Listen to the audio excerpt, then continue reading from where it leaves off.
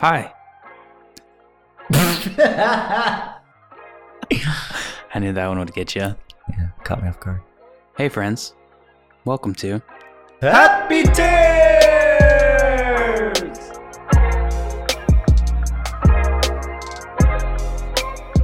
I feel really good about that one.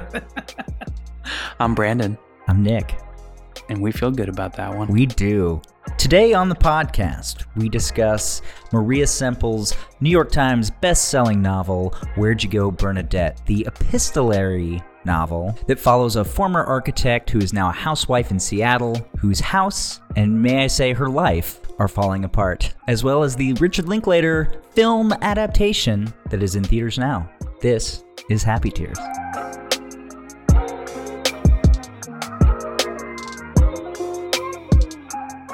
Hello, my friend. What's up? How are you? Man, I'm doing good. Doing well.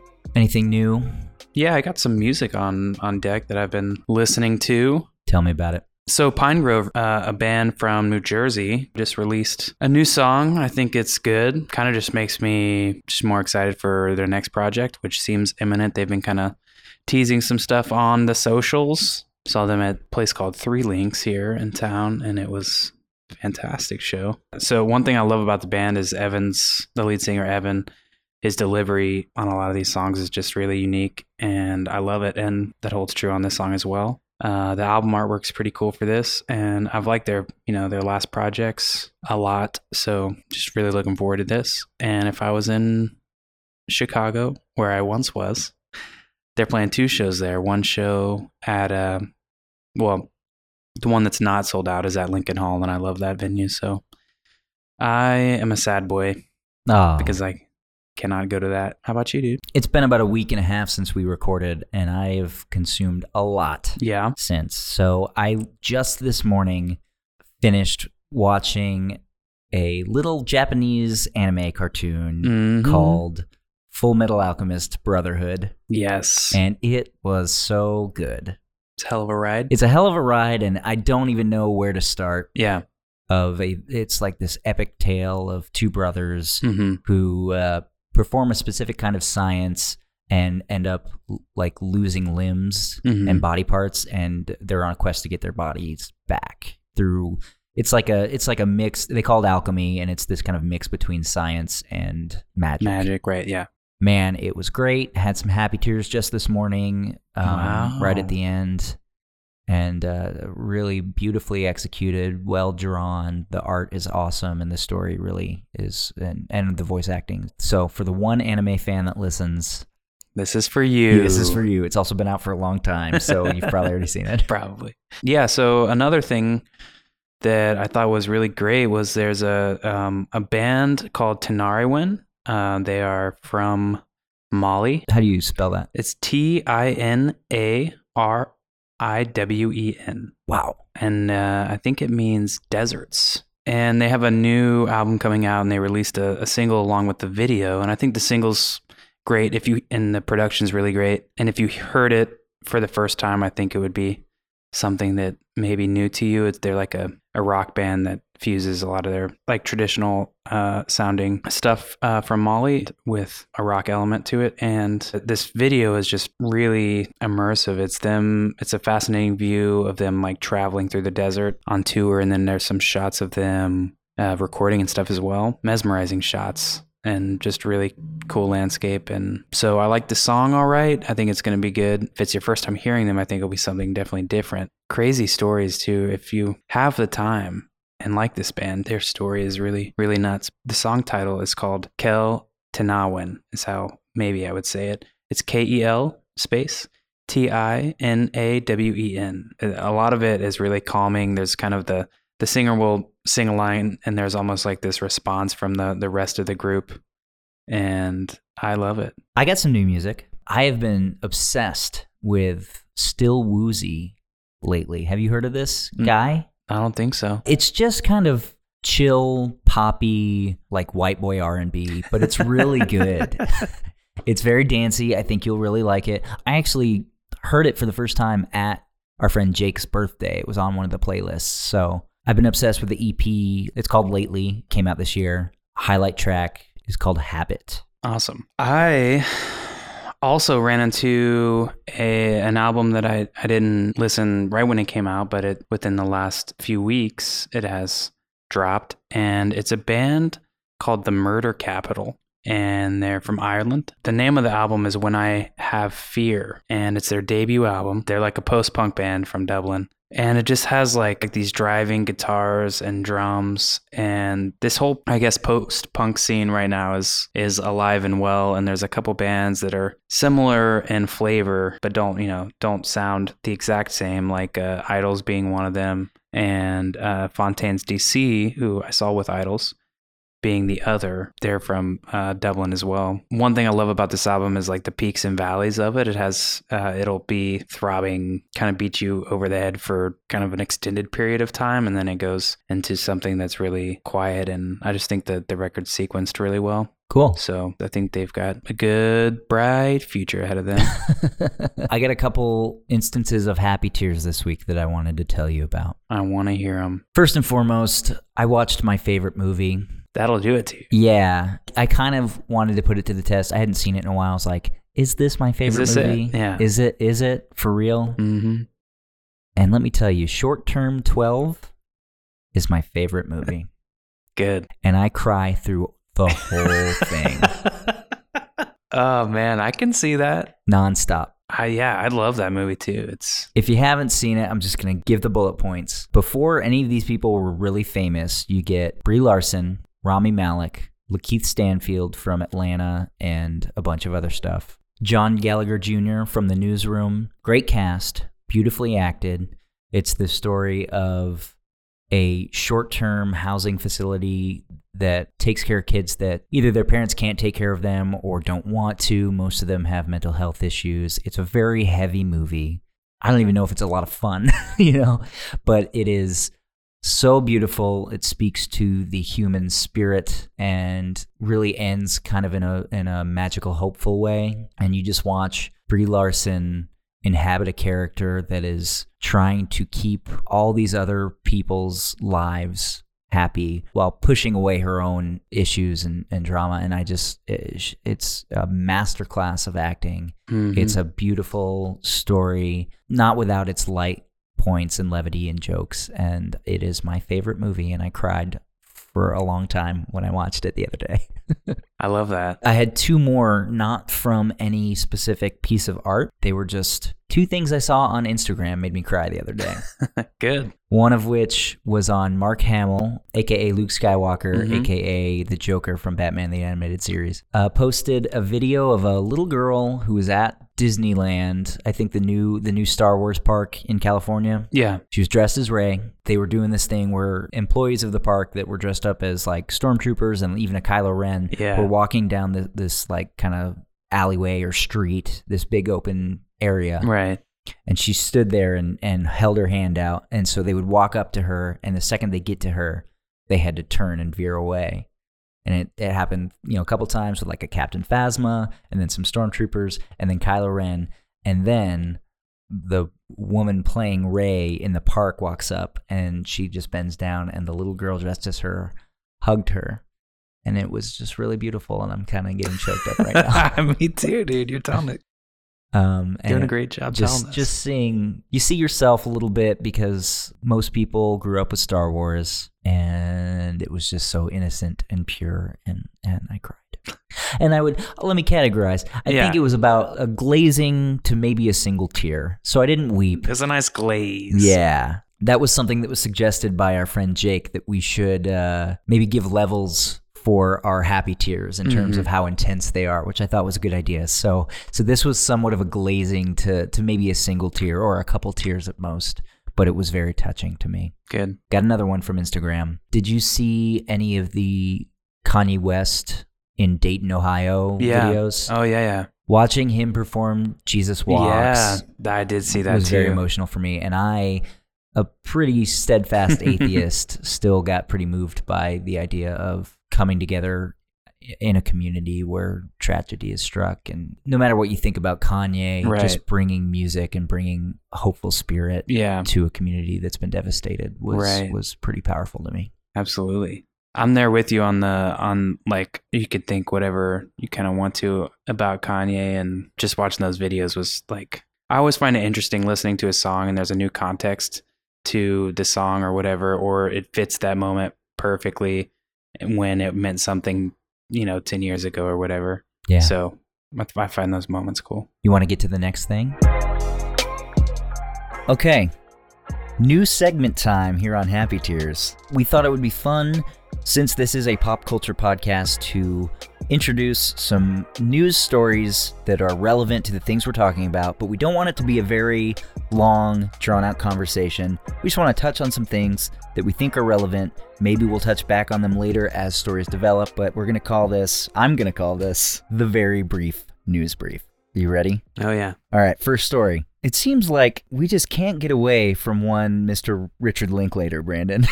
They've announced his next project. Have you heard about this? I have heard about this. Okay, so it's called Merrily We Roll Along. It is actually a Broadway musical that debuted in 1981 that they are going to spend the next 20 years filming. Yep. Much like Boyhood, which was a 12-year endeavor, this one's going to take 20, and it covers, I guess, that much time? I'll read a little bit from the New York Times.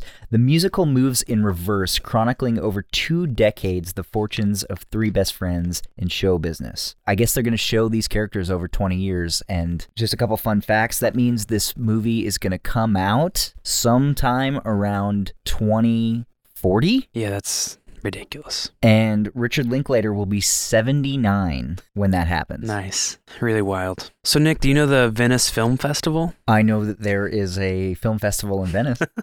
It typically is one of the first major debuts for these films that are going into award season, and it's the first time people can get their eyes on them. And it tends to be a pretty relaxed festival. Yeah. So there's a bunch of press of actors hanging out with each other. But this year, there's some pretty large films, and the most highly anticipated one is the Todd Phillips directed Joker film. I hear it got quite the reception. Oh, yes, it did. Got an 8-minute standing ovation, which is pretty wild, and it's coming in with some pretty solid reviews, so I think we're both looking forward to that one.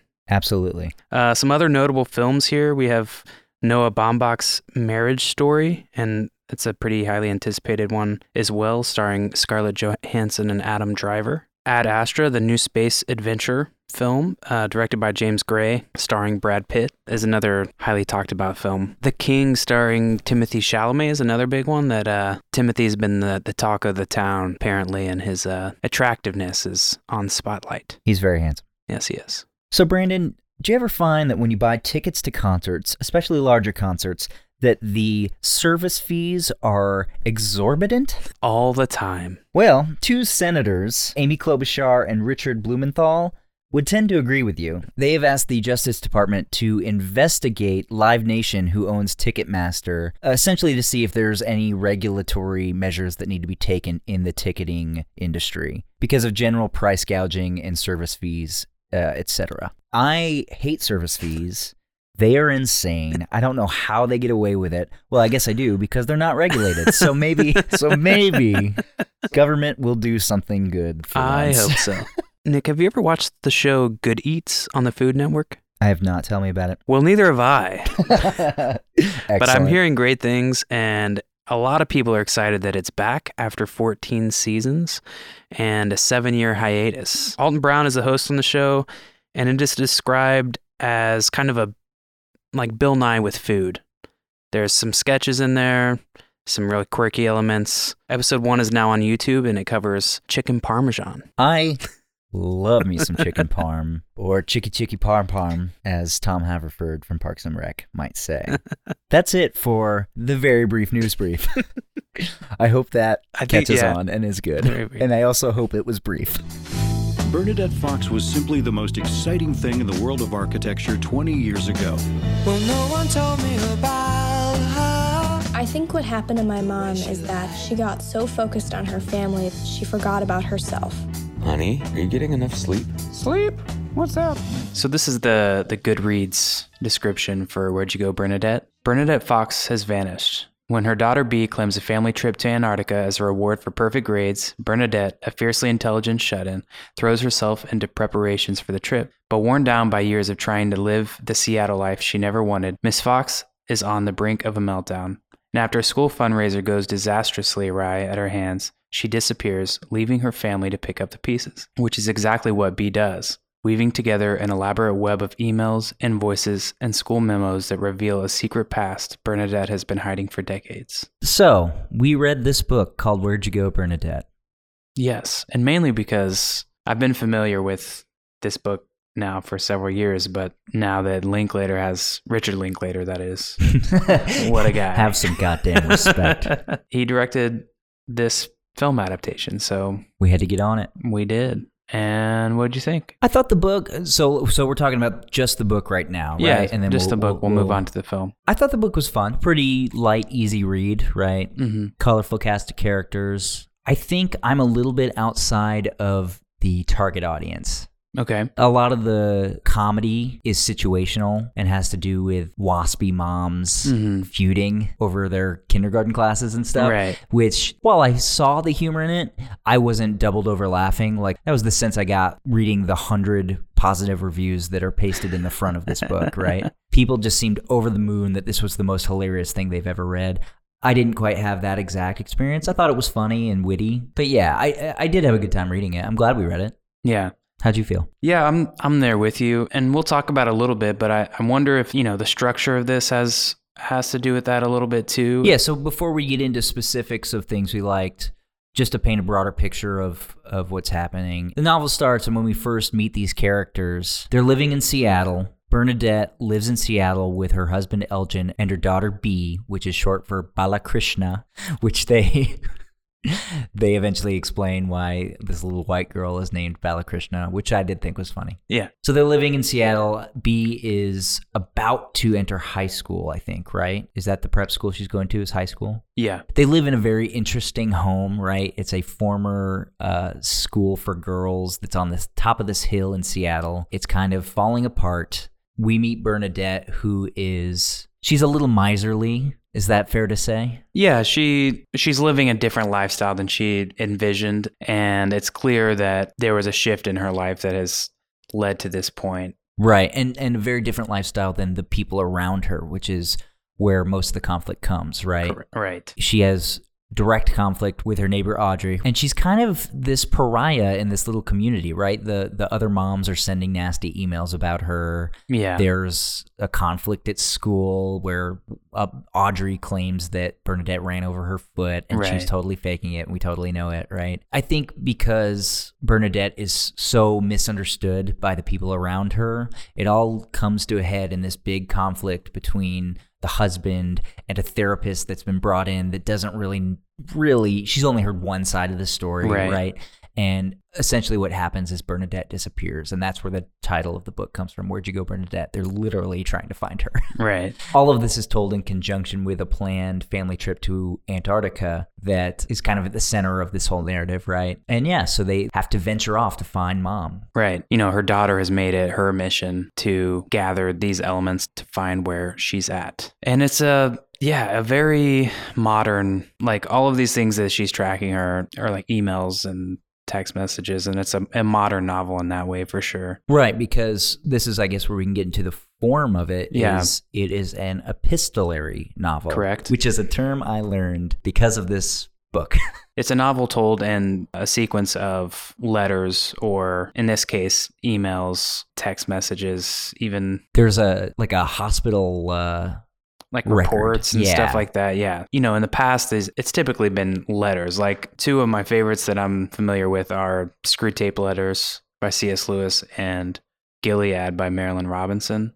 And I love both those books, but those are a little like longer form letters. So this kind of hops around, and it starts off that way. And then there's, in between all of that, it reads a little bit like a normal novel, especially when from like Bee's perspective. Right, because they're essentially journal entries that she's writing, so it feels very... it's a little more long form. Long form, very narrative. Yeah, exactly. But yeah, how'd you react to that, or what was your experience with it? Yeah, I mean, this was the first novel of this nature that I've read. I liked it for the most part, I think. Honestly, it did kind of remind me of a novel that you and I read recently, There by Tommy Orange. Yeah. That one's not epistolary, epistolary, but it is, every chapter is from the perspective of a different character.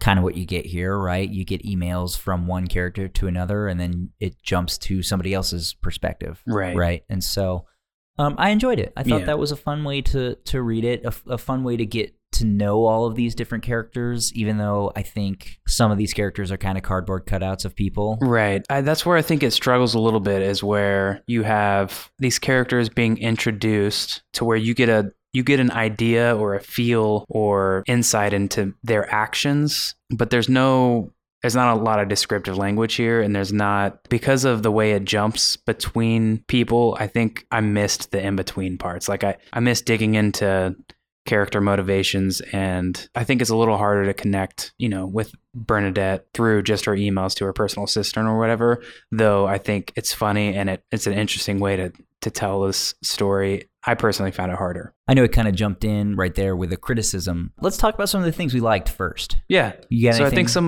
think some of the strongest elements are the humor of this book. While I'm on the same page I think you are, I'm not sure all of it is for me. Like I recognize that it's there, and it's just some of those situations are outrageous, and this is a satirical comedy, so they're supposed to be. I think Maria Semple is a concise writer, and I think you can tell she's met people like these characters before in some shape or form. So like she understands this world of of Seattle and Microsoft and these things. Right. And she pulls the humor out of some of the kind of ridiculous things that only the 1% experience or whatever. I think another strong element of this is just the unique style and structure. I think she finds a way to work it out, even though part of my quibbles. I love the word quibbles. Keep going. Part of my quibbles with this are just not being able to fully immerse ourselves in this world or stay long enough in one place to connect with the characters. Because it kind of jumps from character to character in perspective? Yeah, and I don't even know if I think it's just how often it jumps and how different the jumps are in form. Like take for instance Cavalier and Clay, where we're set up with this really, from the beginning, you're in a world that's very descriptive. Like Chabon does a really good job at telling you who these two characters are from the very beginning, the way they look, all of those things. And here, you're not getting any of that. And It's obviously style choice, but for me, it just doesn't work as well. It never completely took me out. I just never felt like I was really ever fully in. Yeah. If that makes sense. I kind of felt like I was just reading a story go by. Interesting. Not that I wasn't entertained by it, because I was, but I don't think it had any sort of real effect on me. Gotcha. I really liked the character of Bernadette Fox. Okay. I thought she was funny, she was caring, and really misunderstood, which made her relatable. Right. I think she's very relatable. Her backstory is tragic, heartbreaking, but also really exciting, right? So the backstory on her is, 10 or 15 years before the events of this novel, she was an architect coming out of school and kind of rocked the world of architecture with a couple of projects that were kind of innovative and remarkable, especially for their time, right? One involved renovating like a bifocal glasses warehouse into a residence in a very unique and interesting way. And then the other one was what they called the 20 Mile House. It was a project that sourced all of its materials from a 20-mile radius of the building site. And I think that's a really cool idea. Yeah, it's a cool concept. The way it all kind of gets ripped away from her, and what essentially causes them to move to Seattle and start their life there. And I found it really compelling. She's the most fun to read of all of the first-person accounts, I think. With Bernadette's early work in her architecture career,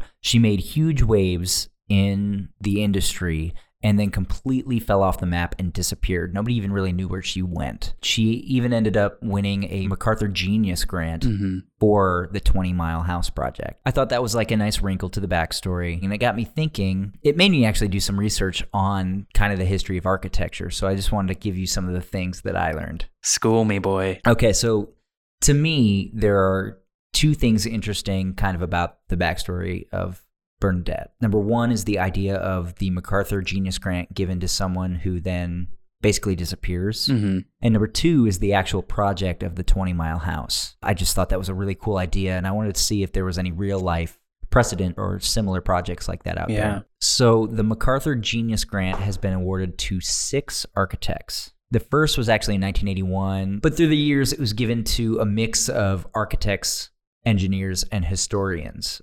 6 people total, including that first one. So the one from 2000 is the one that I thought was interesting and slightly relatable to this. So he was perhaps the closest to Bernadette, although he was in his 50s when he won the award. So Bernadette is like in Pretty young, mid-20s. But this guy's name is Samuel Mockbee. The MacArthur Foundation referred to him as an architect who erased the boundary between experimental design and social consciousness. So in 1993, Mockbee co-founded Auburn University's Rural Studio. Rural, that's a tough word to say on the microphone. Tough, man. Real tough. So the studio was a program that combined the teaching of architecture with a commitment to public service.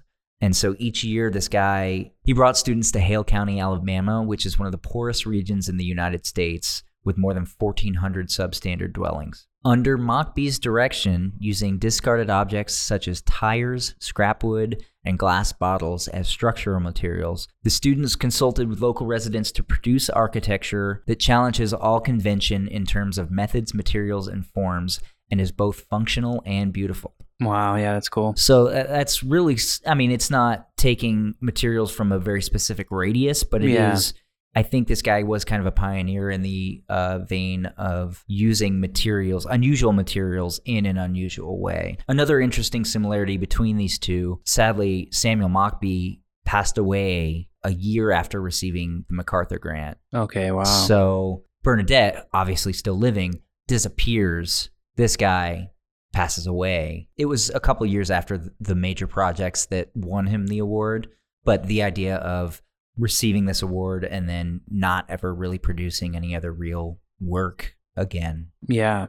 I don't think Semple based anything about Bernadette off of this guy. I just thought it was an interesting. Yeah. And then I do want to talk about the other half of what I think is interesting about the backstory, which is the 20 Mile House project, right? So I wasn't able to find anything specifically like the project in terms of sourcing materials from like a certain radius of the build site, but there are several examples of sustainable residential architecture using unusual materials. Many instances were in the realm of disaster relief, actually. So there's a Japanese architect named Shigeru Ban who is famous for, among other things, using paper tubing to build sustainable housing for the UN in response to millions of Rwandans fleeing Tanzania and Zaire in 1995. And then again after a big earthquake in Japan. And then again after a big earthquake in Nepal in 2015. He took this paper tubing that they would wrap around like concrete columns and stuff. Mm-hmm. So it's like a very giant version of like a toilet paper roll. And he made walls out of it and built houses with it. And that's basically what this guy's famous for, specifically in the realm of disaster relief. And so those were some of the specific projects that I could find that were in the realm of creating sustainable residential architecture. There are some other examples related to like hurricane relief in the U.S. Brad Pitt was actually involved in a big project for relief housing in New Orleans, but apparently those houses are starting to fall apart. So there's a big legal battle going on right now. But yeah, the most similarities I could find to sustainable residential stuff, like the project in this movie or in this book and movie, were for like disaster relief and stuff. I just thought it was interesting. Yeah, no, that's super interesting. Well, what's funny is I kind of wish they dug a little bit more into the architecture part of this, and I really liked what Semple introduced on the architecture side. I would have loved to dig a little bit more into those projects. And then also, I think one of the strongest parts of this novel was the people in her field talking about Bernadette. I did appreciate one of the messages of this story is what can happen when someone's creativity is stifled and where that energy goes, right? Right. I did really appreciate that and found that play out in a compelling way. I found it a little harder just based on the structure of this book. She leaves the picture and you are left with B, who I think is a fine character. But I think she kind of starts off sounding a little younger than her age. And then at points she sounds a little like towards the end, maybe a little older than her age. And wiser. And it was like kind of it didn't seem like this wasn't like over 4 years' time or anything. Well, how'd you feel about the secondary characters here with Audrey and Sue Lin? I feel like most of the side characters are not as well developed, obviously, as Bernadette, because she's your hero. Sue Lin annoyed me. Of course, yeah. And how about Elgin? I absolutely hate Elgin. My biggest issue with this whole book is Elgin, her husband. Or what's your issue? Is it of the character or of the formation of the character, or? It's specifically his actions. I don't necessarily love the way he was utilized or written. Specifically, like, he spends the whole book essentially talking about his crazy wife and claiming he just wants the best for her and B, right? But never once asks, hey, how you doing? Never has a conversation. I know there's once or twice where he kind of tries to talk to Bernadette in a restaurant, in public, but it's always from a aggressive, pointing fingers kind of way. Yeah. And his actions, based on this notion that my wife is crazy, I need to get her help, but then he does it in the most selfish, unempathetic way possible. That's what sets the whole story in motion of Bernadette disappearing and whatnot. And I think it's kind of a weakness of the book that the whole narrative, in my eyes, doesn't happen if the characters just stop and say, hey, what's going on with you? And I get that's probably true about a lot of story, but for a character who's caring so much about his family and he just wants his family to be a unit, then ask a fucking question, dude. Like, it just seemed really thin that the guy would never try to be empathetic at all, because I don't think he is. I think he's aggressive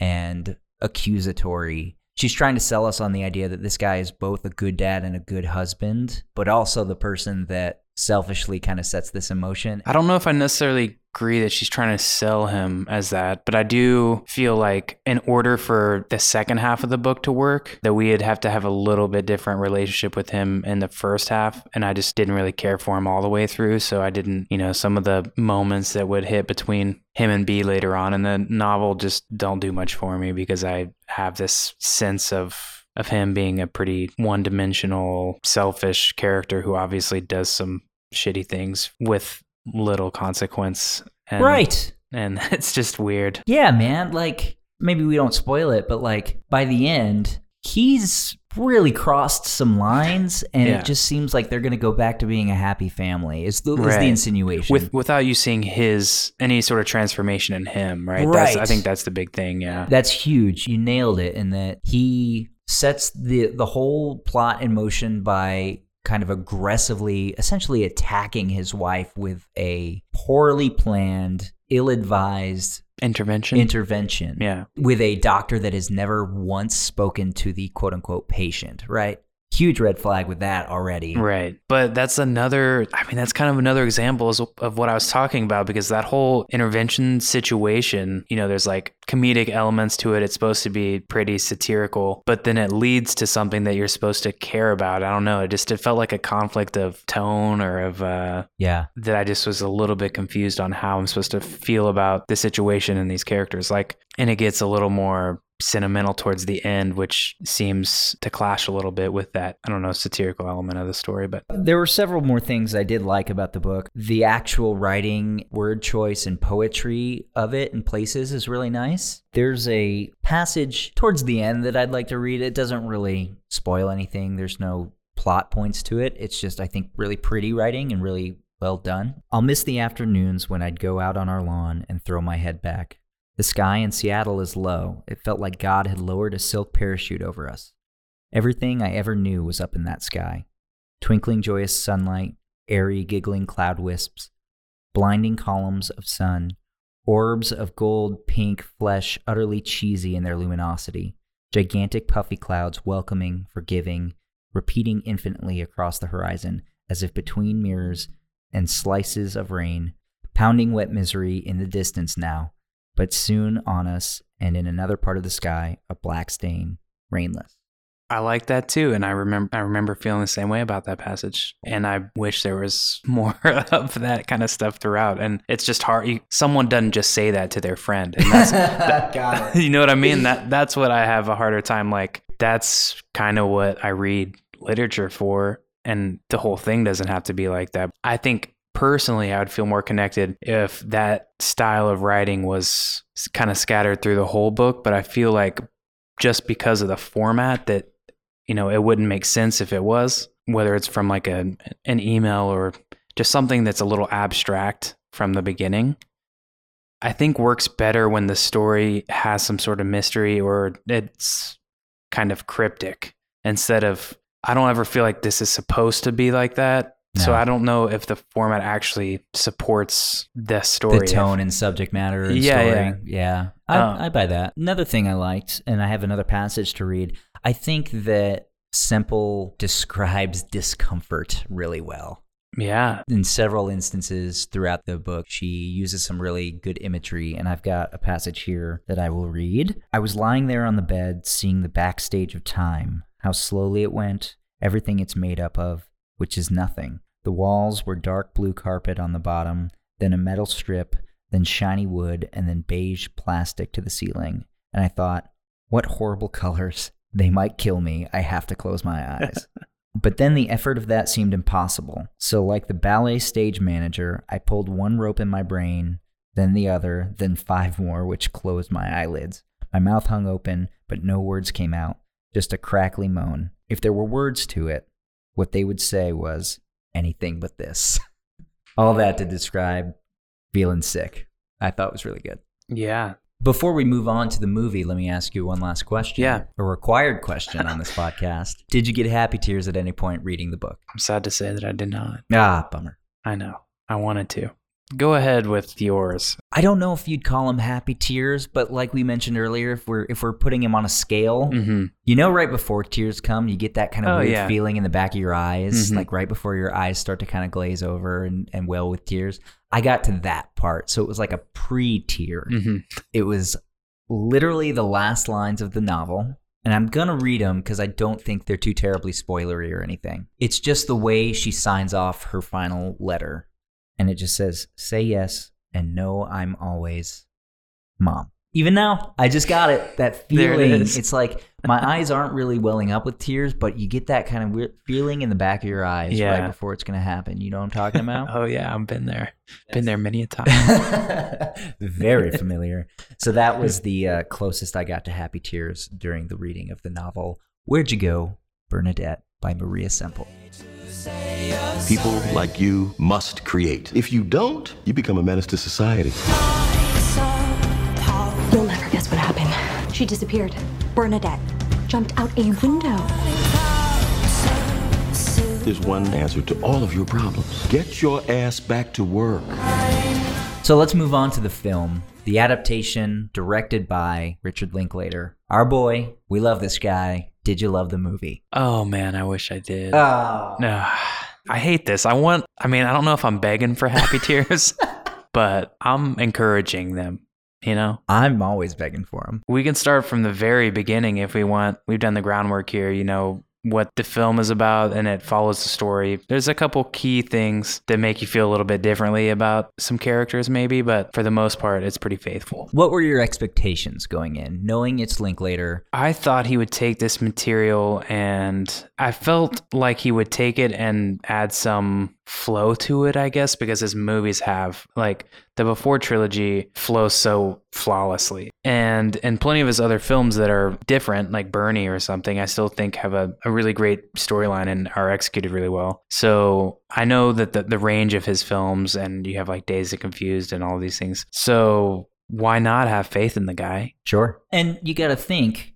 it's a New York Times bestselling novel. Yep. It's Richard Linklater, and it's an all-star cast. Yeah, it's great. On paper, right? Like, it should work. Right. Like, I'm wondering why he chose this material, because it doesn't necessarily seem like something that he would adapt or whatever. Right. But going into this, the first scene is fine. It's an interesting choice. You start off with Bernadette's character already elsewhere. Right. And I think it's a really beautiful shot. The landscape's nice. The cinematography is very striking right at the beginning. Right away. And it's the settings doing most of that work anyway for you. Exactly. But I still think it's a nice shot. It's a bird's eye looking down. You're looking at the surface of the ocean, and from the bottom of the frame in creep these bright orange and yellow kayaks, and On the right hand of the screen is a cluster of about 5 or 6, and then a little bit off to their left, there's one that's kind of banking off on its own path. Yeah. Thus, we meet Bernadette. Right. And it's a cool entry that's not like that in the book. 30 seconds in, I'm feeling it. Sure. And then it goes to this kitchen scene between 3 main characters here. Elgin, Branch, the father, Bernadette, and then Bea, the daughter. And it threw me off from the get-go. It's the editing and the dialogue. It's like really fast-paced. It just seems so stilted. It was like, I think the editing had a lot to do with it too. It didn't just like settle in the kitchen between these characters. It's just back and forth quickly, and it didn't seem like a natural space for anyone. I don't know. It's kind of strange. Right. It feels very rushed. Completely different in style from what I'm used to from him too. I mean, I would almost retitle this 90 minutes of exposition. Like, it's just like there's so much that you need to learn about all these characters and their backstories that like every line of dialogue just seems to be working so hard to tell the audience this. Right. Even up until they finally do all meet up in Antarctica, it still feels like they're giving me exposition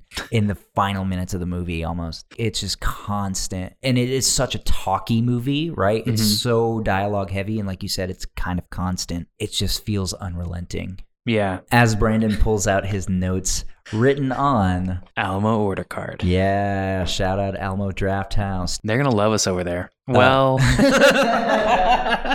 did you order anything? Yes or no? You ordered the water. I drank the water I did too. at the end. Because if you drink it during, you're going to have to pee during the movie. Exactly. So you order the water, then you chug it at the end. It's a great practice. Yeah, there's several characters. I think Cate Blanchett is good casting for Bernadette. I still think Audrey's character was played really well by Kristen Wiig. Like, I think she was definitely one of my favorite characters. It did feel like a bunch of just events and situations thrown on screen, just thrown at you back to back. And there was no sense of space in this movie, really. And then some kind of weird shots at the end when they were, supposed to be pretty dramatic between Bea and her father just didn't do it for me. And it's pretty unlike Linklater again. Like, we're big fanboys. And yeah, I do think Elgin's character is better in the film than the book. They definitely take Because of out choices some of those they make. huge transgressions Right. that are in the book. Yeah. But besides that, it was tough to really care for a lot of these people. Is the format of the book what makes the movie feel this way, right? This feeling of being kind of stilted or disjointed or never really having a flow. We've, talked about this book being epistolary and having just kind of these short emails and stuff back and forth. The movie can kind of feel that way. In movie format, it doesn't really work particularly for this story. Like you said, you just get a bunch of exposition and some of these scenes fall flat. Certain things that were adapted from the book were brought into the movie and kind of go nowhere and are there just because they were in the book and don't add anything to the movie. So I do wish he veered some and kind of just added his own flair to this because it doesn't build upon the book really. Totally. The character of Sue Lin, which is a huge part of the book, you cut her out of that movie, it's the same movie. Yeah. Right? Even the FBI plot line is just kind of a quick punchline in the movie that's kind of out of left field and not important at all. Yeah, it's kind of weird. Did you see, there's a movie that came out last year, the title's Searching? Did you see that? I did not. Okay, so the main character in this movie is trying to find his daughter through all these like missing pieces, similar to what Bea's doing here. But the structure of the movie is definitely geared around, it's called Searching. He's finding these like Facebook messages and all of these things that his daughter has done to figure out where she is. But it works really well, I think, in the film format. All that's to say, I know this sort of style can be done in an interesting way. And the film doesn't really do that like the book does. Is it that sense of mystery? Because that's one thing that definitely didn't get pulled from the book to the movie was you see at the very beginning where Bernadette is in the movie. Yeah. And in the book, they never reveal exactly where she is. So there is still this sense of mystery all the way up until the end. You don't have that in the movie.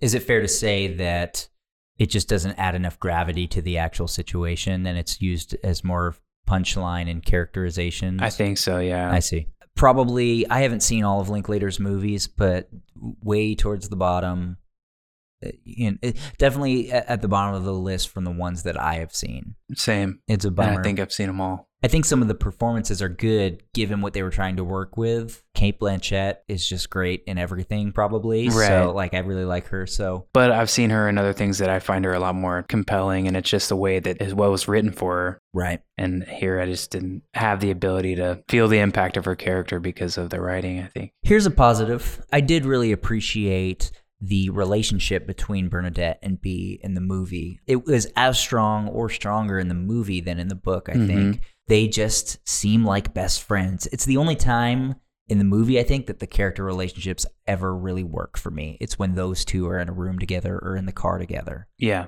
They are just buds, right? And I think that's one thing that the movie did really well was establish their relationship. Although I think when they took the mystery out of where mom went, it was less compelling to get to the end, and it kind of shifted into this dad-daughter narrative, which I buy as a premise. Exactly. I just don't necessarily love the execution. I think I'm there with you. It was funny seeing Lawrence Fishburne in the movie, but I think he did fine. Yeah, with the limited time he had. Yeah, I love me some Morpheus, man. Even thinking back on the film, because it just feels like a bunch of pictures. It was kind of a blur, right? Yeah. It just rushed by, but also seemed a little too long. Yeah. Any happy tears for you, Nick? Surprise. Yes, there was. Oh, wow. Despite not liking the movie overall, I did have happy tears at one point. Unexpectedly, didn't see it coming, and it was that scene between Lawrence Fishburne and Cate Blanchett. Okay. So it's a scene where they're sitting at a coffee shop. They're old colleagues that are meeting up for the first time in like 10 years or longer. Yeah. This is something we didn't even talk about, which I think might be kind of a big omission, was talking about Cate Blanchett's history with miscarriages before having her daughter Bea. And in the movie, this scene is where she's revealing all of that to us. And so when you go into the character of Bernadette being very depressed and in this terrible place in life, that is a huge backstory piece to understand kind of why she is at where she's at, right?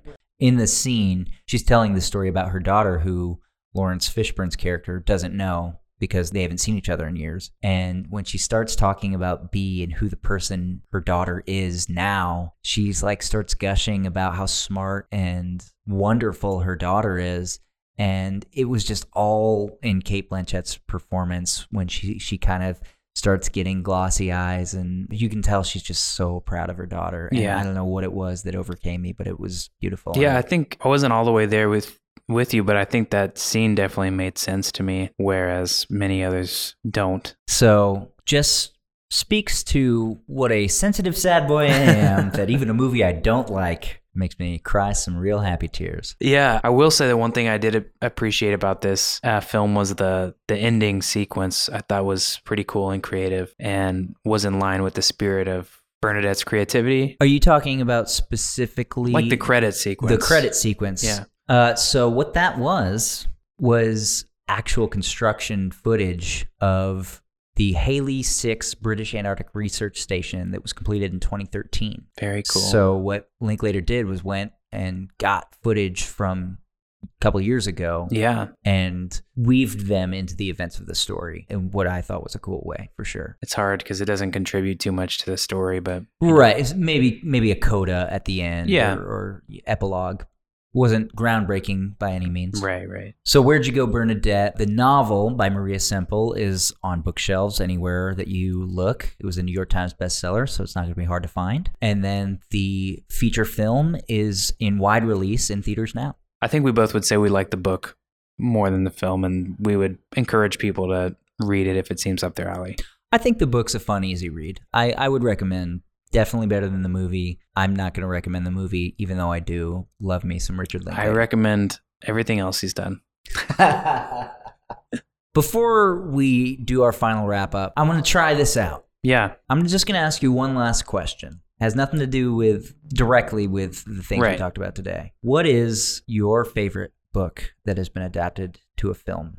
Or what's your favorite instance of a book being adapted to a film? I don't know if I have a favorite that comes to mind, but I have two films that I think, they're huge and they both do this very well, but differently. So There Will Be Blood being the first one. It's a pretty loose adaptation. You take some source material and you work some magic from from PTA and amazing performances, and it's a really special movie. And then No Country for Old Men is a much more direct adaptation. I haven't read the book that PTA adapted, which was, I believe, Oil by Upton Sinclair. But I have read No Country for Old Men and seen the movie, and I think they're both fantastic. And those came out the same year, which is crazy. Yeah, they were in theaters at the same time. Wild. So I guess I halfway answered your question because I didn't actually read Oil. No, that's perfectly valid.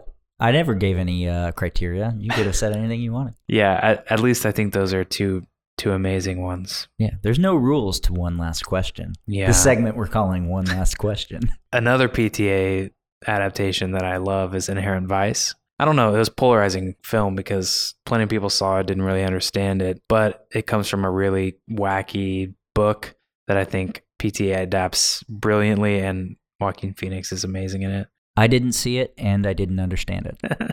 Meant to. You meant to, but you didn't understand But it. if it's Paul Thomas Anderson, I didn't understand it. What's yours? Harry Potter? No, not Harry Potter, but... Lord of the Rings, too. Well, that's mine. So... Damn. Honestly, I haven't read all three of them all the way through, so I'll let you have this. Thanks, man. As basic as it feels to give this answer... Right. I was 13 years old when I went and visited family who lived on the other side of the country, and my cousins told me, hey, this movie is coming out called The Fellowship of the Ring. You need to read these books. Yeah. And I went home. I was a big reader when I was young, and I haven't read a lot since. But I read all 3 Lord of the Rings books. I've always loved the fantasy genre. Right. Was so captivated by these books, and that movie, when you're 13 years old, it's like the perfect time. It was the perfect time for me to see that movie, and it's just so beautifully done. I'm still scared of a ring wraith coming into my hotel room and plunging the sword into my bed. It still scares me. That's incredible. And the scene where you see the first ring wraith, and there's that dolly zoom shot, and then they hide under that root, and the bugs all start crawling all over the 4 hobbits. It's just the most captivating, terrifying thing, and I just... they're all 3 very good. I would say the same. And I have a really cool relationship with the books. One, I've read The Hobbit, and I love it, and it's, an easy read. As far as the trilogy goes, when I was younger, I had a really good friend that lived down the street, and his family would read together a lot. So they did these books together, and I was over at their house a lot. So there was just kind of a sitting in the living room on the couch with their whole family and their parents reading these. So I haven't read all 3 of them all the way through or anything, but I have those particular scenes and memories from that, which was really cool. And then obviously seeing some of those on screen was spectacular. Did you come out of the movies ever thinking like there was parts that they didn't do justice to, or is it kind of the Lord of the Rings movies? Yeah. No, man, I think I just loved them from beginning to end. The classic thing that everyone says is Return of the King has like 5 endings, and I get it. Yeah. And it kind of drags at the end maybe, and sure, I buy it, but I still love those movies so much. So, boys and girls, listeners all, we want to hear from you. What is your favorite film that's been adapted from a novel? You guys can hit us on our social. Currently, we're just on Instagram at Happy Tears Podcast. Or you can go to our website. There's a link on our homepage that if you click it, you can leave us a voicemail. We want to hear from you. So tell us, what is your favorite film adapted from a novel?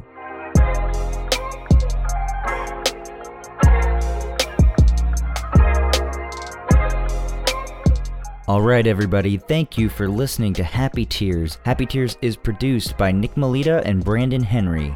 You can find more info as well as today's episode's show notes at happytearspod.com. Follow us on Instagram at Happy Tears Podcast. Nick is at Melitagram and Brandon is at Mr. Brandon Henry. And guys, girls, people, we want to hear from you. The current thing we're asking is, what is your favorite movie adapted from a book? You can comment on our Instagram.